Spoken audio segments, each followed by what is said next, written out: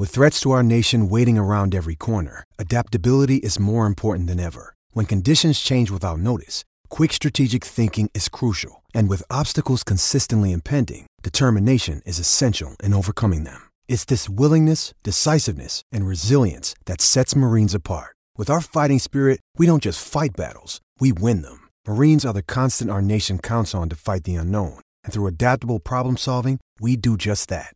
Learn more at marines.com. Lots of things are better together. Hockey, food, golf. How about a cold one on the patio during a nice spring day? But if you really want to take things to the next level, drink some Labatt Blue Lights with your friends and live life to the power of we. Always enjoy responsibly. Beer, Labatt USA, Buffalo, New York. You're listening to DraftKings Network. This is the GM Shuffle.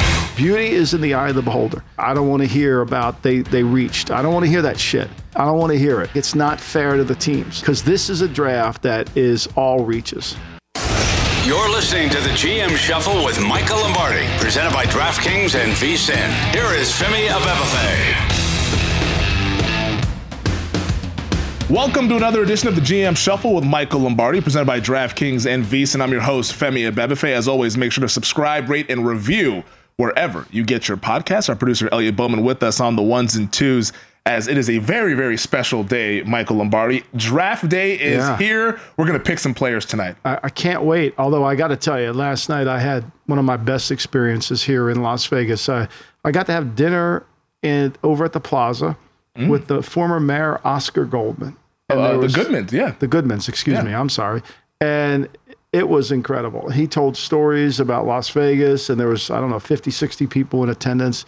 It was, I guess he does this every once in a while at the Steakhouse Oscars at the Plaza. Mm-hmm. It was incredible, Femi. I mean, it was really the history, and he talked about all the Goombas he kind of hung out with and who he represented and who he defended, and Tony Spilatro from Casinos and, and all that. So it was, to me, what a way to kick off. Anytime you can kick off with mobsters for draft week, it's really pretty good. So I was excited. I mean, it's been a great mobster vacation for me. I got the Mob Museum. I got Oscar Goodman. I mean, it's pretty good. You've been going on a restaurant tour as well here in Las Vegas, I got to go home and get back on my diet. I mean, I'm getting killed out here, eating late at night. I mean, it's ridiculous. I got to get back to Jersey and just get my mouth sewn together, get my jaw wired shut.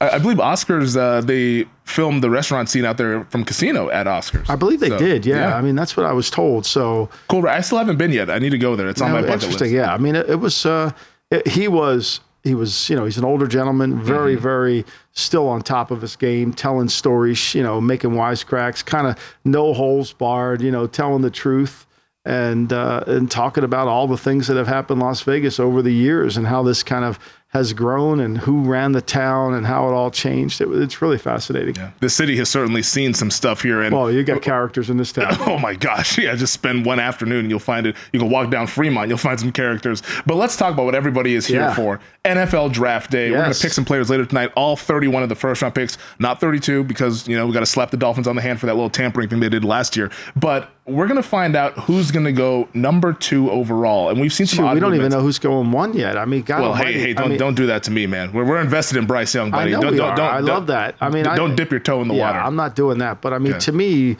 what are we waiting on? Yeah. Like, I think it's symbolic for teams to say, okay, he's our guy. I don't know what the drama is behind it. TV show.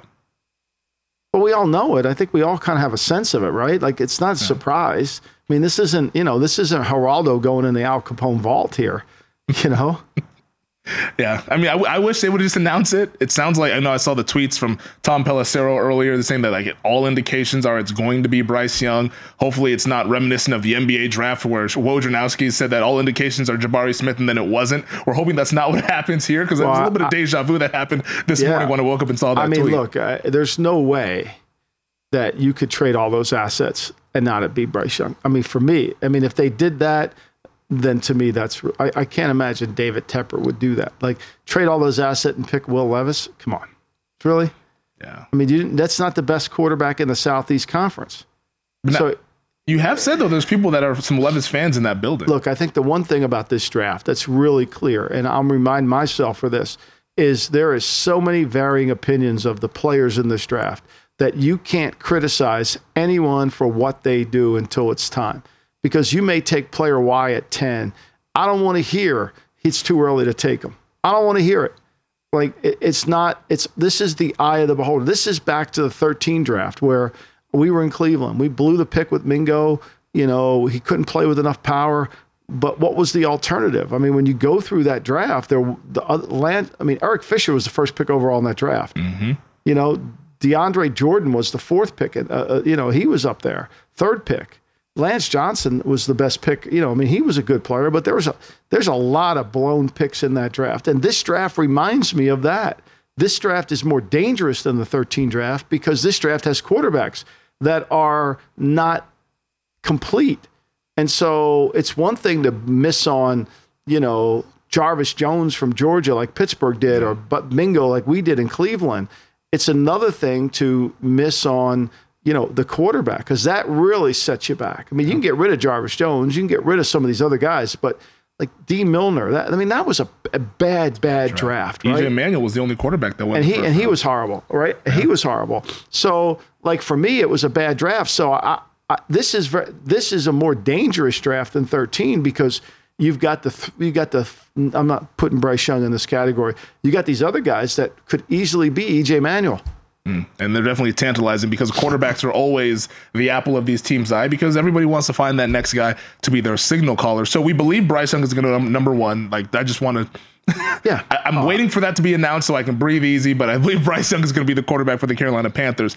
At number 2, though, this is where it's gotten really, really interesting because at one point there's been some Will Levis smoke. We thought Tyree Wilson. Now the betting market believes it's going to be Alabama pass rusher Will Anderson, who right now at our show sponsor DraftKings is minus 140, the odds-on favorite to hear his name called second. Yeah, I mean, there was a time where Will McDonough had every pick on every team, right? That was back in the early 80s, and nobody knows anything. I mean, I driving into work. I did Mitch and Pauly this morning at 5 o'clock, and I was talking to a coach on the East Coast, and they're convinced that Houston's taking a quarterback because they have to take a quarterback. I think the pressure of the ownership group is forcing them to take one. Will they take one? I don't know. I'm just telling you what I'm hearing. I'm not saying this is fact and Bible. I'm just telling you what I'm hearing. You know, Arizona, they want to move out of 3. They would love to move out of 3. And if they get stuck, they'll take Paris Johnson, allegedly, okay? But if they move out of 3, it would be somebody comes up to get a quarterback. So I don't know really what to believe. And then the Colts, I've been told, they're not going to move. They're going to sit tight and just see what happens. So I think, to me, more than anything, this is a draft of unpredictability. And I don't care what anybody's board says. You can't. I'm not going to criticize. I wouldn't pick Anthony. Let me be clear here. I wouldn't pick Will Levis at 2. I wouldn't put C.J. Stroud at 3. I wouldn't pick Anthony Richardson. I would not pick any of these guys in the top 10. Be very clear here. But if somebody does it, I'm not going to say that's a dumb pick because the beauty's in the eye of the beholder, and desperation is ruling the day today. Yeah. I mean, it's the Rorschach test that we talked about in the last podcast. You see what you want to see. The one thing I would say about first round draft day is you lie to yourself. You lie to yourself. You convince yourself that this player, you're going to get him to do this, and this, although there's no evidence of it, that we're going to get this to happen, and then you convince yourself. And then the first minicamp happens, and it reinforces what you've convinced yourself because he does a couple things. Oh, my God, he's really good. You know, and then as we start to play games and the volume of work, all of a sudden 2 years later, you're like, oh, why did we do that? Well, you did it because you just lied to yourself. You said at the end of the year, Anthony Richardson needs to go back to school, but you picked him 4th overall. You know, you said Will Levis doesn't handle poise under pressure. You picked him 3 or 2. You know, you said C.J. Stroud struggles when the pocket gets dirty, when he has to move around, when it's not picture perfect like Ohio State always has it with great offensive line and receivers. And then when he starts to struggle, well, we lie to ourselves. We just lie to ourselves. Like, I know the desperation of getting a quarterback. I get that. But if you still need one after you select one, how good is that? Looking at the betting market right now, Will Anderson actually just moved to minus 200 to go number 2 overall. Will Levis is now plus 350. Tyree Wilson, I'm curious to see where he falls into this equation because he's plus 275 to go 2nd overall. If we get Young number 1, Anderson number 2, we'll play along with the betting market. Number 3, Cardinals, you said that it might be Paris Johnson. Would they be interested in Tyree Wilson? Because they've been linked to pass rushers for a lot of this process. The Johnson stuff just came up recently here over the last 10 days or so. Well, I think this. I mean, Arizona could take any offensive or defensive lineman, and you can't say they don't need it. I mean, their two needs are offensive and defensive line, and we don't have a pattern of recognition on Monty on what he wants to do. But to me, if he gets stuck, I think he'll take the cleanest player on the board, which is Paris Johnson. You know, Jalen Carter is the best player on the board. It may not be the guy that Monty's going to take a chance on. Everybody's going to get scared to death on character. But I would say this. I think, to me, if you're a team picking, you're really going to walk into this draft and you just got to react. You just don't know. I mean, I just read a mock draft. Nolan Smith's in the top 7 picks. Wow. I can't see that, but I'm not going to criticize it. Somebody might take him and be a Sam linebacker and a nickel rusher. He runs fast. He don't play a lot. But I think, to me, it's about what's the plan for the player once you get him. Where are we at with Tyree Wilson's medical? Is everything Everybody good now? tells me it's clean. Okay. He'll be ready for camp. I mean, if I were to say John Schneider's typical player, it would be this guy. I mean, they signed Jones from Denver as a 3 technique. Yep. You know, I think if you're Pete Carroll, you could easily be into that. I need to move and get the defensive line ready. But remember this, I don't think there was a guy higher on Patrick Mahomes than John Schneider. He loved Mahomes, and give him credit. He just couldn't get it done. He loved him. And he had Russell, and he loved him. And he's from the Ron Wolf School of Scouting, which is we're going to keep scouting, which I'm from too. Scout the quarterback, scout the quarterback, scout the quarterbacks. Would it surprise me if they took one? Yeah, it would. That's a valuable pick. I get the sense, and this is just completely speculative because all this is speculative. I get the sense that the Will Anderson market is moving because we know Nick Caserio would like to move 12 up. So if he could move 12 up and still get a player at 2 and get the quarterback when he moves up, that would be a good thing. So what would it take for him to go from 12 to 3? Wow. Maybe go back to back. And then he goes back to back. Why Anderson over Wilson? Is it just the medical and the way Anderson's I have no idea. I mean, for me, again, I'm not an Anderson guy, but maybe it's just a cleaner player. I don't know. I mean, I've heard Wilson all along. Now it's changed to Anderson. But my hunch is that if Anderson is the betting market's changed here. Remember, Levis changed his betting market too. If Levis is if it's changed, you know, and he can get the 3rd pick, if he can control 2 and 3. Now, what would it take to get that? I mean, it's going to be pretty costly. It's going to cost him one of the ones next year that he has. Is it worth doing? Would you give up a 1 for one of these quarterbacks next year? I wouldn't. Yeah, not the Bryce Young, the non-young quarterbacks. No, especially when the quarterback class next year is better. Yeah. Well, everybody says that all the time. The quarterback class next year is always. When we look at those guys with a critical eye, we'll see if that actually holds up. But as we're speaking right now, this thing continues to move, Michael. I'm looking at the DraftKings app right now. Anderson now minus 250. Welcome to draft day, buddy. I love it. This thing, don't you just love this? I mean, my number to eat a hot dog at the South Point tonight is minus 250. I'm right there with you, buddy. Maybe we'll have a hot dog together at the South Point. We're going to talk about the Tennessee Titans coming up here in this next segment because I'm really interested. That number 3 pick, do they move up to get their quarterback there? We'll discuss that next. We're going to take a quick break, though. This is the GM Shuffle. The NBA playoffs are heating up, and so is the action at DraftKings Sportsbook, an official sports betting partner of the NBA. With same-game parlays, live betting, odds boosts, and so much more, don't miss out as the NBA postseason winds down. I mean, these second-round playoffs have been unreal, and we have the conference finals now on the horizon. Make sure you get all those futures bets in before the value disappears. And if you're new to DraftKings, you got to check this out. New customers bet $5 to get $150 in bonus bets instantly. Download the DraftKings Sportsbook app now and use code SHUFFLE. That's code SHUFFLE for new customers to get $150 in bonus bets when you bet just $5 only on DraftKings. The crown is yours.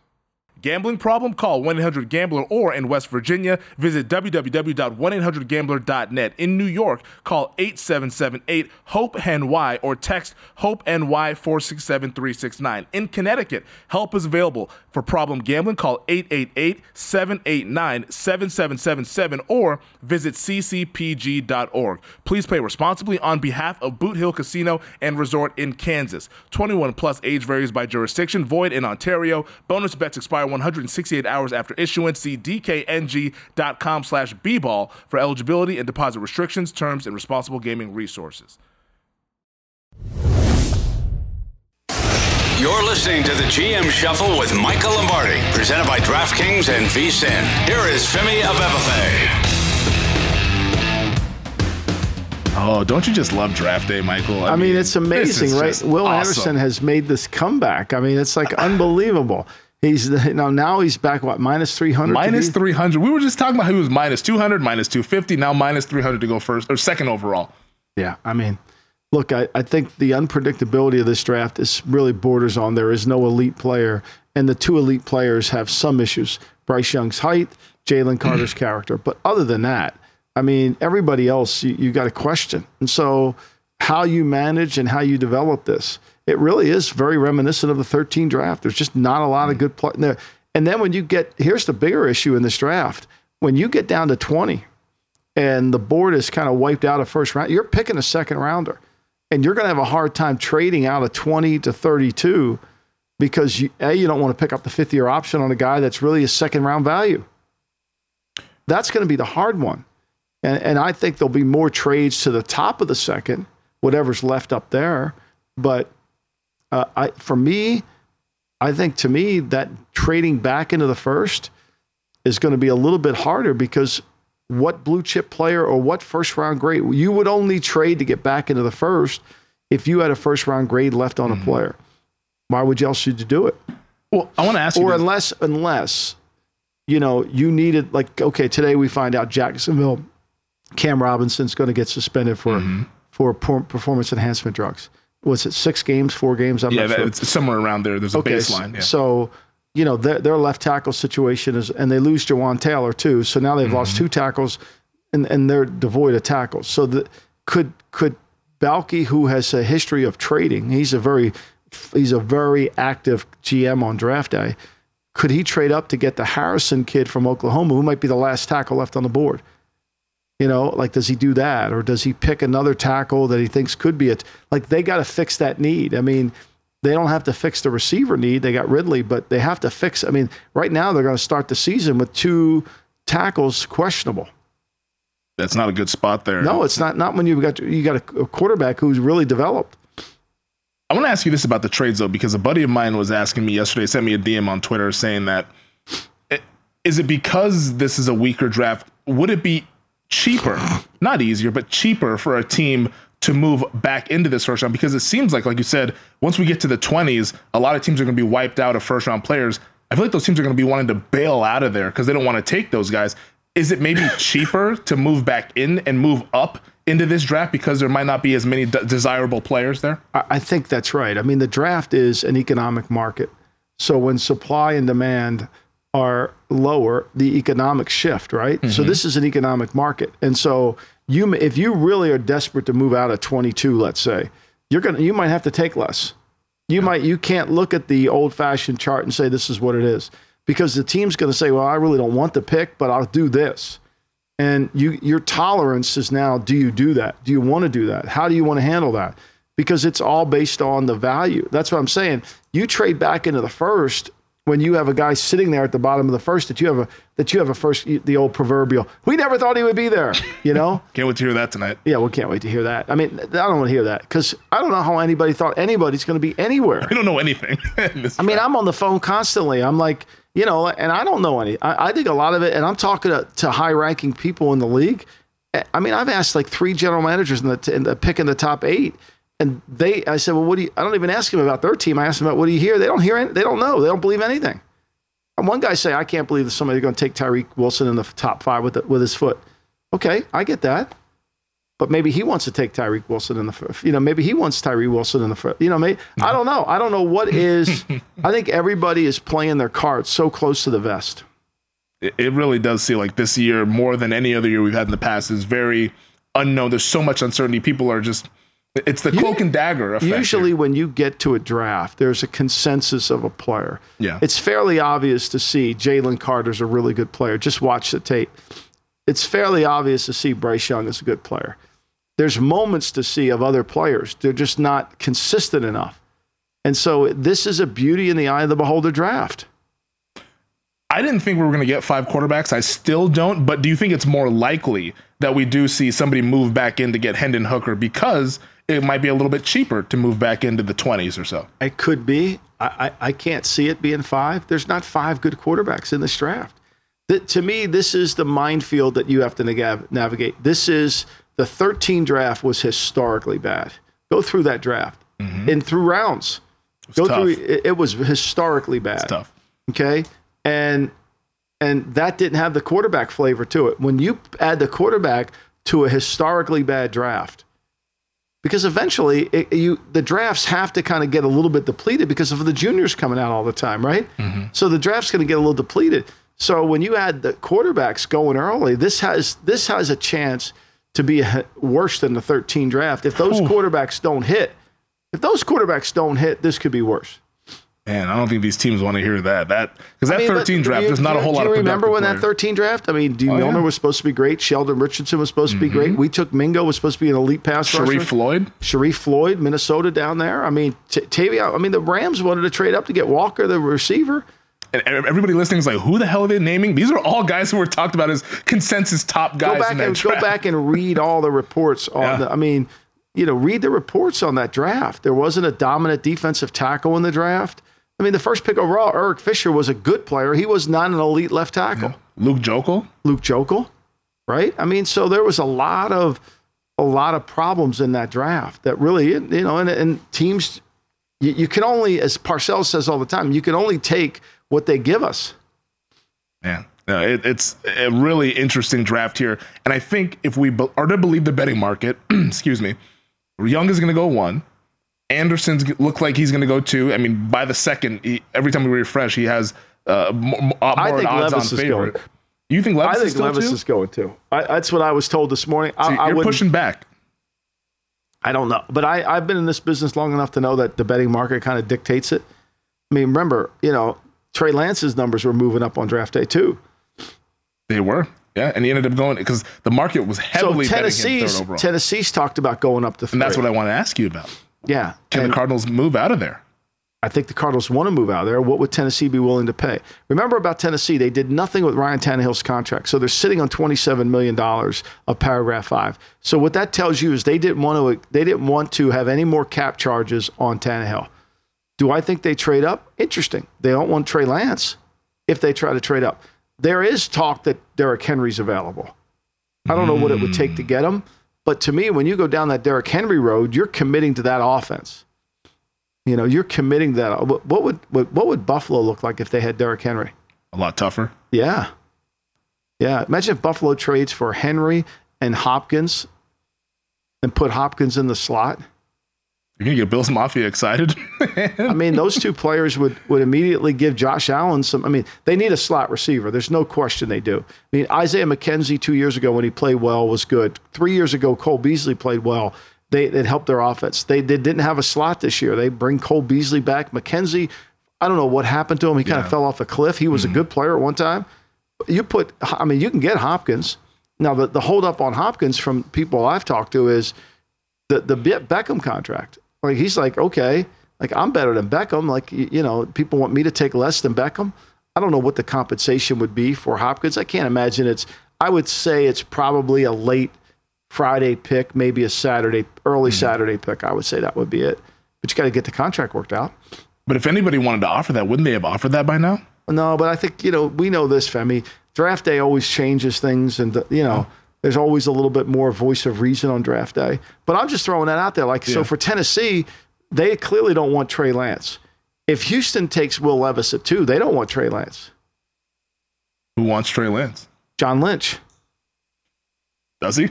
He must. I mean, they put out that advertisement a couple weeks ago. Yeah, but then they backed off of it. They removed their 1-800 number. They took it down. He did reference the 1-800 number. I think he listens. What's up, John Lynch? I'm glad he listens. Make sure you rate and review. I mean, I think to me, the one thing about this is don't take it personally. Mm-hmm. It's like we all don't have all the answers. I don't have them all, and people get mad if I say something bad about their team. I mean, like. That's just what this is. I mean, say something. We all make mistakes. We've all lived through this. It's like we've all gone through these mistakes, and we've survived some of them. Some of them cost us our jobs. I mean, people are talking to me about Jalen Carter, and I'm like, look, if I pick Warren Sapp in Cleveland and don't listen to Charlie Jackson in the league office, that changes the whole tenor of the league. Now, I can blame Charlie Jackson. That's on me. But, to me and Bill both sit there and like, oh, my God, And so I just think, to me, you when you live through those mistakes, you got to learn from them. What's more likely? Tennessee trades up to 3 to take C.J. Stroud, or the Cardinals can't find a trade partner and they have to stick and make that pick? I think they have to make the pick. I think if you're Tennessee, you probably can make a good deal. You probably could make a good deal to get up to 3. Who's your competition? I mean, Monty's been shopping this pick for 6 months. I mean, it's like you go to a piano store. There's always a sale at a piano store. Have you ever gone to a piano store that hasn't been pianos on sale? Like nobody pays full price for the piano. Like, it's not like a car. Okay, here's the sticker. This is like Monty's been he's a piano store. He's reducing that price. I mean, down. They're desperate, man. I think he wants more picks. And I think he's probably saying to himself, okay, if I get this deal, I don't get Paris Johnson, but I get these 3 players. They are desperate. I mean, they put out that, they didn't tweet it out, but they had somebody tweet it out for them that they had 6 teams calling to move up to number 3. Like, clearly that was hey, man, please call us. Like, we want out of here. Another advertisement. Another infomercial. Yeah. No, but the fact that Houston isn't engaged in Lance, the fact that Tennessee isn't engaged in Lance makes you wonder what they don't clear. Those 2 teams watch Lance. Mm-hmm. What does that tell you about Lance? Nothing good. Now, you're not as good as Oscar Goodman, but you can defend a lot of people now. We're getting there. Yeah, you really need to spend some time with Oscar because he'll help you defend all these cases you have in your bag. Well, we'll get to the cases after the draft here because me and my guy Justin Fields. But before we take our quick break, though, Will Levis, the talk about him going to the Colts at 4, are we sure the Colts like Levis, or do the Colts maybe like another quarterback? Because there's stuff about maybe C.J. Stroud. I don't know how many times I'm not sure of anything. Man. I'm not sure of anything. I'm sure that you're going to cry a lot on this draft because of the stories that are going to, because it's very sentimental. The crying is going to happen on the coverage of the draft. Oh, it's so sad. They're going to pull at my heartstrings? Yeah, they're going to float with your heartstrings. Well, we'll have the napkins from the hot dogs as well. We'll talk some more draft on the other side. You're listening to the GM Shuffle with Michael Lombardi, presented by DraftKings and VSiN. Here is Femi Abebefe. All right, it's the morning of the draft. We're trying to make sense of all of this stuff. The betting markets are really moving and shifting around. Number 3 overall, the favorite right now is C.J. Stroud, plus 150. I think the market is anticipating some sort of a trade there. Yeah. Tennessee, or maybe whomever. Monty's been working on it, so there's got to be. And could it be Tennessee? Who else would trade up? Right, if you're Monty, right, where would you want to go and still get a good player in this draft? You can't go down to Tampa. That's a long way to go, unless Tampa's going to give you a boatload of picks. And I can't imagine in Tampa's cap situation as they move forward that they're willing to go all in on a quarterback and give up a bunch of assets. Maybe they could. They feel like this could save our jobs next year. We get a good quarterback in here. I don't think that works either. What if you're Chris Ballard and you move up 1 spot and your money, all you got to do is go down to 4? You can still get a good player at 4. So I think if you're Chris Ballard, you're saying, look, I'll take whoever's left to me. I don't really love anybody. I'll take Richardson and we'll run the 6-back offense. I'll take Levis and we'll do what we do. I'll take Stroud. He's going to get one of those 3 if he wants to pick them. Now, we have never seen 4 quarterbacks go in the first 4 picks. And certainly, these 4 quarterbacks are not worthy of that. If Todd Blackledge and Jim Kelly and then Blackledge didn't play, but if John Elway, if Danny Marino went in the 20s, this is not an elite quarterback draft. Let's make everybody has concerns about everyone, including Bryce's height. So I find it hard that the first team that would draft that this draft goes 4 in a row would be the first in the history. To me, it would be a really good, I don't want to call it a document, a 30 for 30 of the power and the influence of social media on teams drafted. I think that would be the story. That would be the narrative come out of the draft. The impact of how the social media is driving and internally in buildings and how that's affecting teams' decision-making and how these owners have so much money that when it doesn't work, they'll just fire everybody and start all over again. Because in the day when I started in the league, and I don't want to sound like an old guy, but when the salary cap, there wasn't a cap. TV revenue was $16 million. Owners were not buying yachts back then, right? Yeah. I mean, now it's like, okay, we'll take a shot, and if this doesn't work, I'll fire you. I'll bring somebody else in.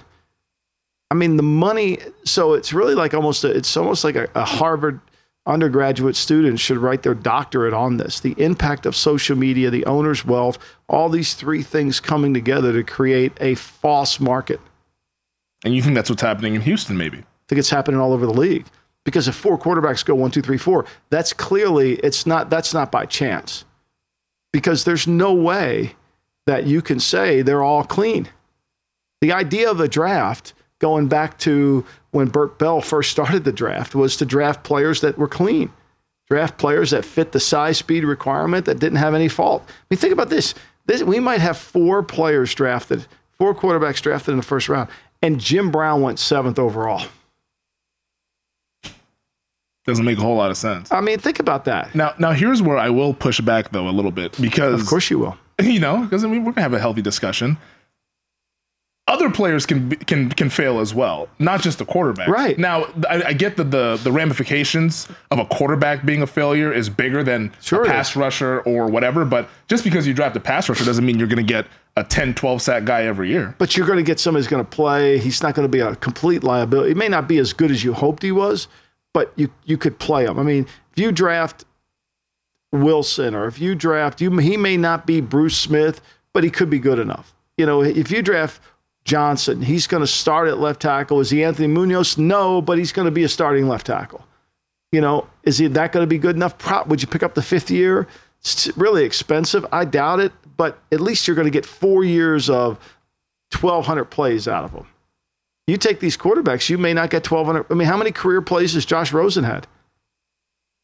Not a whole lot. Or how about Zach Wilson, who went 2 overall a couple years ago? I mean, and Darnold's on his 3rd team, and so we've seen all these guys that have gone in the draft. I mean, again, I don't understand the logic behind why wouldn't you just go down there and sign Lamar? Again, it comes back to there's a quarterback out there. Yeah. And he's better than all these guys. And you're going to use a 4th pick overall. You're going to guarantee about $29 million for a quarterback, and you're going to have no idea what you're getting. You have no idea. No. You see that little report out that San Francisco was interested in Lamar? Like, I think Lamar in San Francisco would be a 5-run homer. Yeah, that's not fair. I think that would be unbelievable. That's not fair. We can't have that happen. I mean, that would be Kyle Shanahan with Lamar. Everything Kyle does in his offense fits Lamar. Throw the ball in the middle of the field. Throw the ball quick. Get it out. Play action pass. Under center, boot, snake. Everything that he does in his offense fits Lamar to a T. Yeah. No, we can't have Kyle Shanahan with Lamar Jackson. As a fan of a team that's in the NFC, we can't have that. Because I think that would be way too unfair. Let's talk about the 5th pick, though, because I'm looking at this right now at DraftKings. Jalen Carter, minus 250. And we're not really a betting show. We talk about the odds, but I'm really just setting the table to let people know what the markets are doing, because I think that can give us some sort of a direction. Not the complete direction. This is not a roadmap, but maybe it'll give us a little bit of a clarity here. Jalen Carter, the Georgia defensive tackle, is at minus 250 to go 5th overall. Right now, that pick is held by the Seattle Seahawks. Are you hearing that the Seahawks are good with all of the character stuff that comes along with Carter? I'm not, but I don't know if that's true or not. I mean, I don't know if that's true. It's easy to say. You can just say, if somebody says, you guys interested in Carter? Well, we're really worried about the character. It doesn't say you're not interested, but you're worried about it. That's kind of to me, it makes a lot of sense for Seattle. If you want to close the gap on San Francisco, you need another blue chip defensive lineman to go with Jones, who you just signed. This guy's legitimate. And this nonsense that he's, look, the off the field stuff, you got to get your arms around. I mean, the incident with the young lady passing away and his teammate, I mean, that's serious stuff. Very. The other stuff, the weight gain, the inconsistencies in terms of what he does, that's pretty typical of defensive linemen. I mean, they're not all saints in the city here. They're hard to deal with, and this kid has, the ability to want to be a good player, which I think makes a huge difference. I think one thing about players is you can't change competitiveness. You can change work habits. But what coaches fall in love with is work habits, and they don't understand why a guy doesn't play good on Sunday because he's really not competitive. And they keep digging that hole deeper and deeper with that player. When, look, if Carter, if there's somebody on that team in Seattle that can manage Carter and lead Carter, you're going to have a support plan built for this guy. But when you watch him on tape, who's blocking him? I mean, when you look at Kansas City's breakdown of their roster, they've been very good at taking marginal character guys and managing them. I mean, they take Frank Clark from Seattle. That was and everybody was worried about that. Yep. Chris Jones, the only reason that big man is in the second round is because of everybody was nervous about the character. Chris Jones in this draft, based on his Mississippi State tape, should be a top 3 pick. But they manage Chris Jones. Now, I don't know the level of problems that Chris might give them off the field. I don't know.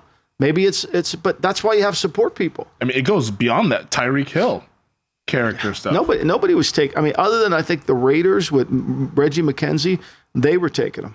I mean, Travis Kelce, he was suspended a year at Cincinnati. There you go. See, and they, and so what they've done is don't think this isn't a concerted effort. Andy knows that his value of getting players where he's picking is so low, he's got to take risk. But what Andy does better than most is once he gets him in his building, he manages risk. Now, he got tired of Tyreek and he shipped him out, right? You know, and he got tired of Frank Clark and he'll ship him out. But for the most part, they manage the problems that get into the building. You just can't look. We're not going to find 22 choir boys. It's hard. Yeah. I'm not saying to take I'm all about culture, but part of culture is how do we develop the player with our culture? We can't expect every player to be adherent to our culture. We got to teach them our culture. We got to apply to the culture. That's a challenge. That's why you have all these support staff. We got player development coaches. Well, let me ask you, what good is having a player development coach if you only give them guys that have great character? Why do we need them? Yeah, what are we paying you for? What are we paying you for? I mean, it's like Bobby Kennedy. Like when he told John Kennedy, look, Jack, the only reason you got these problems are hard is because I solved the easy ones, right? You know, that you got to handle the hard problems. That's your job. You know, it's not easy, but we got to figure out a way to do it. You wrote a column for VSiN.com about draft whispers the night before. And I want to bring up some of these here because you talked about the Detroit Lions and how they're kind of locked in on 2 guys. Who are those 2 defenders that you think could go to the number 6? I mean, again, this is what the word around. It's Witherspoon, which makes sense at corner. And he's been mocked to them throughout this process. Right, which makes you worry, right? A little bit. So, and then it's, you know, could it be Carter? I mean, I think Carter knew at a certain point that his drop spot was Philly at 10. A little bit like the NBA. You know, when the NBA in that draft, the NBA comes out and says, you know, I guarantee you we'll pick you at no later. I think he got that guarantee from a team. So he knows that. You know, I think to me, Carter kind of knows he's going in the top 10. Could he go to Seattle? Could he go to Detroit? He's certainly worthy of those picks. Again, what's the plan when you get him in the building? And he visited both the Seahawks and the Detroit Lions there. And the Raiders. And the Raiders. He did as well. Yeah. I don't think he did. He might have done the Colts. I don't know if he did the Colts, but, you know, and remember, teams keep track of all these visits too. So they know who's come in the building. And they can know which teams are interested. If you're Philadelphia, if he gets by number 5 or gets by number 6, maybe you move up. I mean, I would think Philly would, because I think Philly, to me, can all those picks make Philly's team? But that's A. And B, could you add a blue chip player to that defensive front? You know, I think Philly would be really smart to do that. Let me just 1 second. I want to check on Detroit here. Because the Lions, where they sit right now, they're trying to do that hard thing of going from good to great that we always talk about. And they have a lot of ammunition. I've kicked around maybe quarterback. Clearly doesn't sound like they're going to go with a quarterback there because they brought in the Fresno State kid. They brought Hooker in. They worked out Martinez, who's probably going back for his 27th year at Kansas State, and they did Stroud. So they brought those 4 guys in. And then when you look at them, they did not bring Carter in. I don't see his name on the list. They did? They did not bring Carter in. Okay. Well, maybe that's a trade partner for Philadelphia if Carter gets by Seattle. Yeah, I mean, I think to me, maybe they just know Carter. They went and saw Carter. See, you can't go by this. You got to say maybe they went to. Fair. I mean, they need him. The depth chart says they need him. No, that's definitely fair. We'll talk about some more draft whispers, and we'll also, I mean, we all know Jets fans. We're excited for you guys. We know you're excited. We're going to get to Aaron Rodgers, but it's draft day. We got to talk about the whispers and what's going to happen later on tonight. But we will get to the new QB in the Meadowlands. You got to show him around Jersey, Michael, when you get back there. You and Aaron Rodgers. We'll see if you can work that on out here. But we're going to take another break. This is the GM Shuffle presented by DraftKings and VSiN.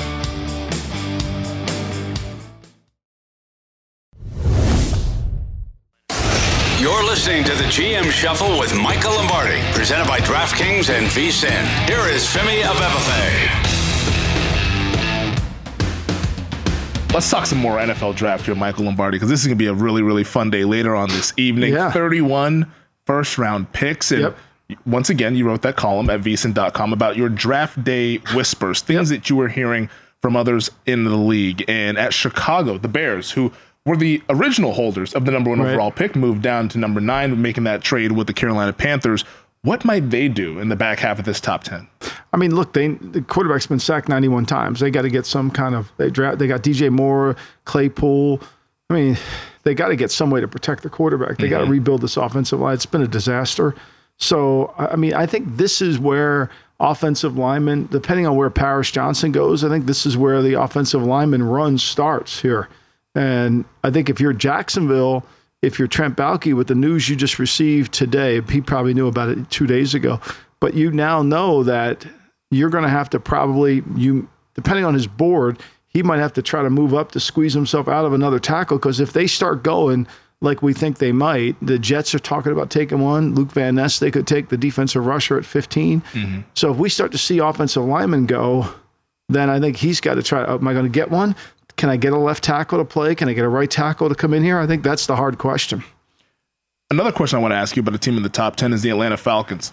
Are we sure they're not taking the quarterback? I mean, it makes sense for them to take one. I mean, remember, this time last year, they thought they had Deshaun Watson, right? And then until Jimmy Haslam guaranteed that money on the whole contract, that was the only way Atlanta doesn't have him. So now they have Ritter, and they seem like they like him. I mean, do they? I mean, they like him enough to not go after Lamar Jackson. Clearly. I don't know. The thing about them is, they need so much help defensively, right? So I got to believe that if they have this opportunity to pick a defensive player, I don't understand the Bijan Robinson there. They need an outside rusher. They need a wide receiver. They need an inside defensive lineman. They could use an offensive tackle. Now here's who they had in. They've had Levis, Richardson, and Stroud in. Nobody's talking about them about taking a quarterback. It's a little quiet on that front with Atlanta. Yeah, but they also have had a defensive lineman in, Miles Murphy, who I think is probably higher rated than most people think he is. In fact, I saw in one mock, he was the mock to Atlanta, which makes sense because they need an outside rusher. So again, if Atlanta takes Murphy, okay, let's just hypothetically say they take Murphy. Everybody's going to say you could have gotten him at 20. To me, that's really poor evaluation, because this is a draft where everybody has different opinion on almost every single player. So I'm not going to criticize Atlanta if they take Murphy at 8, because I don't really know, they see him that way. I don't know what the other everybody's different. Just because Mel thinks Murphy should go 20 doesn't mean that's right.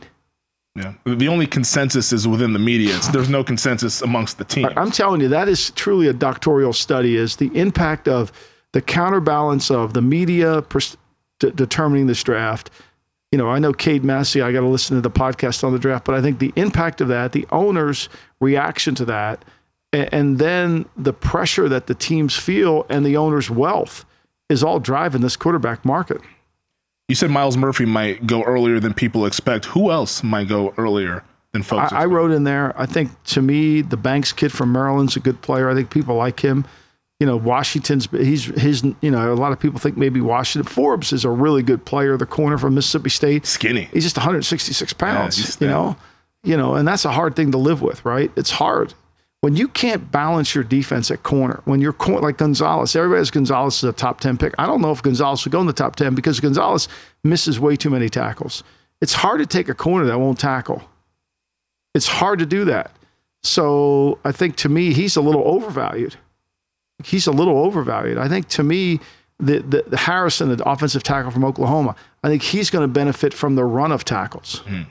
I think that's going to help him, because once the tackles start to go, like for example, let me look at my sheet here.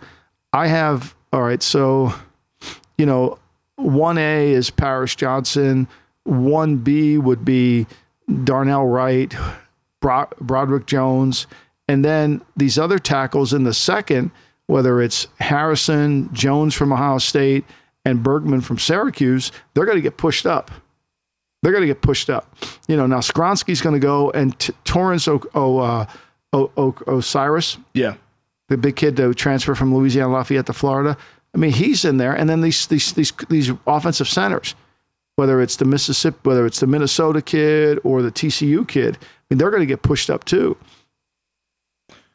I can't wait to see what actually happens with these tackles, because you talk about the run that's going to go on them, which positions that pushes down. I'm assuming it's going to be wide receiver that gets pushed down into the 20s, maybe, if we see the tackles go from 7 to 18 in that range. If there's maybe 4 or 5 tackles that get called, Jackson Smith and Jigba is a guy that people talked about. They think in the top the Packers 15. are going to pick him at 13. Can you imagine that?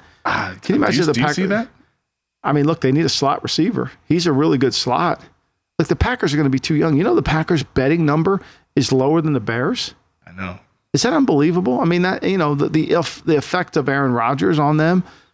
There's no certainty of Jordan Love, and then of course, Big Daddy. He's on the LaFleur campaign now.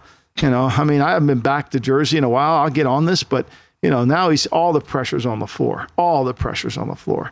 Well, let's transition to those Green Bay Packers, which it would be absolutely hilarious if they drafted a wide receiver in the first round after years of not doing it, when they had Aaron Rodgers, and maybe one last parting gift would be like, hey, Aaron, we just took a wide receiver, even though you want us to do it. Big Daddy says they'll take a corner. He loves it when they take a corner, yeah. Well, we finally got the trade being official. About damn time is what I tweeted when I saw it. I was in the gym working out. And Twitter Femi? Twitter Femi. I looked at it and I said, about damn time, and I put my phone down. Yeah. I was like, we said earlier in the day it was 90% it was going to happen. We did say that, and we all said 6 weeks ago that it was going to happen, and it finally happened. Aaron Rodgers now officially a member of the New York Jets. The Jets in the trade receive, of course, the 4-time MVP quarterback. They also get the Packers. They did a little pick swap for this year. So they get number 15. They sent number 13 to Green Bay. They also get a 5th-round pick. Green Bay receives a 2nd-round pick this year, so number 42, in addition to getting number 13 as well for this year, a 6th-round pick. Then they get a conditional 2nd-round pick next year that will become a 1st-round pick if Rodgers plays in at least 65%. If he doesn't play in 65, it's a bad trade. And it's a disaster. It's a disaster for the Jets. So Green Bay's going to have a 1 next year. They're going to have 2 number 1s next year. Now, there's a good chance it's going to be in the 20s. Mm-hmm. Their pick may be high, but they're going to be in the 20s. So, it'll be interesting how Green Bay manages this year. What do they do? How do they handle it? This team, really, are they good enough with what they have defensively? They need a tight end. They need a wide receiver. They need a safety. I mean, these are things they need. Would they take Michael Mayer at 13? If 13, I don't know. Could they? I don't know if I would, but they could. Kincaid's the perceived best tight end in the market, but he's injured, so who knows where they are medically with him. And they brought in a bunch of tight ends, so they clearly are looking at tight ends. I was watching the press conference yesterday with Aaron Rodgers out there in New York. It felt kind of surreal. Like they put the tweet out there, and he's hugging Robert Saleh, Joe Douglas, Woody Johnson. He's doing the presser, holding up. Hey, he jersey. did a hell of a thing for that team now. He did. He moving that roster bonus into 2024. He did. Think about that. He's excited to be there. I mean, $1.2 million on their cap is all it's charging them. I mean, that's a hell of a favor to him. Now, does he get that $58 million next year? I would think he would. I mean, he's not walking away from 58 unless it's guaranteed. I haven't seen the contract when it's redone. You sure about that? Is there a chance that we're right back here to the same scenario with what's Rodgers going to do next year? I mean, why would you walk away from $58 million? I wouldn't. That's for damn sure. I'd play. I wouldn't either. I'd play. Even if I was playing like crap, I'd still play out there and take my money. Some guys are. Some guys definitely are. But we'll have a lot of time to break down Rodgers and the Jets after the draft and all that stuff and what happens. I think they're obviously set up to have a really good season here with that defense. Do you think Dalvin Cook gets traded? I think they want to trade him, but is there anybody out there that's going to want to trade for an older running back who's been injury prone? That's a good question. I mean, they're backs that are available. I mean, Hopkins, I think, gets traded. I really do. Today. I think either today or tomorrow. Maybe tomorrow. I mean, they're looking for a Saturday, late Friday, Saturday pick. Mm-hmm. So, I mean, a lot of it's the contract, too. So Hopkins, I think Cook. Derrick Henry. Henry could be available. Yeah. I mean, I think every player. Chase Young? I can't imagine that. But it could be. They didn't pick up that fifth-year option. Right. I mean, he hasn't played great.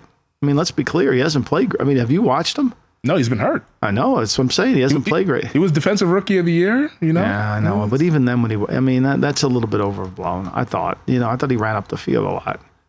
I don't know. I wasn't like... I'd take a flyer on him. Of course you would. You're the greatest. You're the Will Rodgers of taking flyers. You love it. I mean... It's a futures bet. Yeah. You think they're going to give him away for a fourth? No. Come on, Femi. What's required? I mean, you just talked about how he's not playing great. What are they going to get a first-round pick? Well, but I mean, he's still a good player. It's not that he's not to the level that you anticipated him coming to. That's what my point is. It's going to be interesting 5 years from now. How many of these players in this draft get their fifth-year option picked up? I would say less than a third. CeeDee Lamb got his option picked up, Dallas Cowboys. So we got that. I think the Cowboys do a really good job of drafting. I think Will McClay's really good at his job. I think he does a really good job. I think they'll keep him. The one thing Jerry can do is pay him. Yeah. We don't want anybody poaching Will McClay. Yeah, I mean, I'm shocked Will McClay hasn't gotten a job. He's really good. They do a good job in later rounds. Their board's really good. They don't panic, and Jerry's the front guy, but the guy driving the machine is Will, and the scouts there. They do a really good job. They have a system, which is important. That goes back to Gilbrand. And it's a little bit, I don't know where Gilbrand is health-wise right now.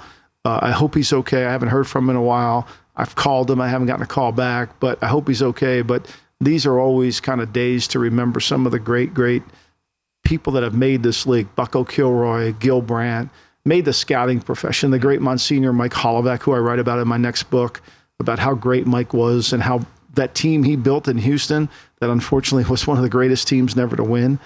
The guys that really made the scouting, the grading system, that developed it, that taught it, the Dick Mansbergers, the Dick Steinbergs, these guys that really, Ron Wolf, these guys really took a lot of pride in their craft.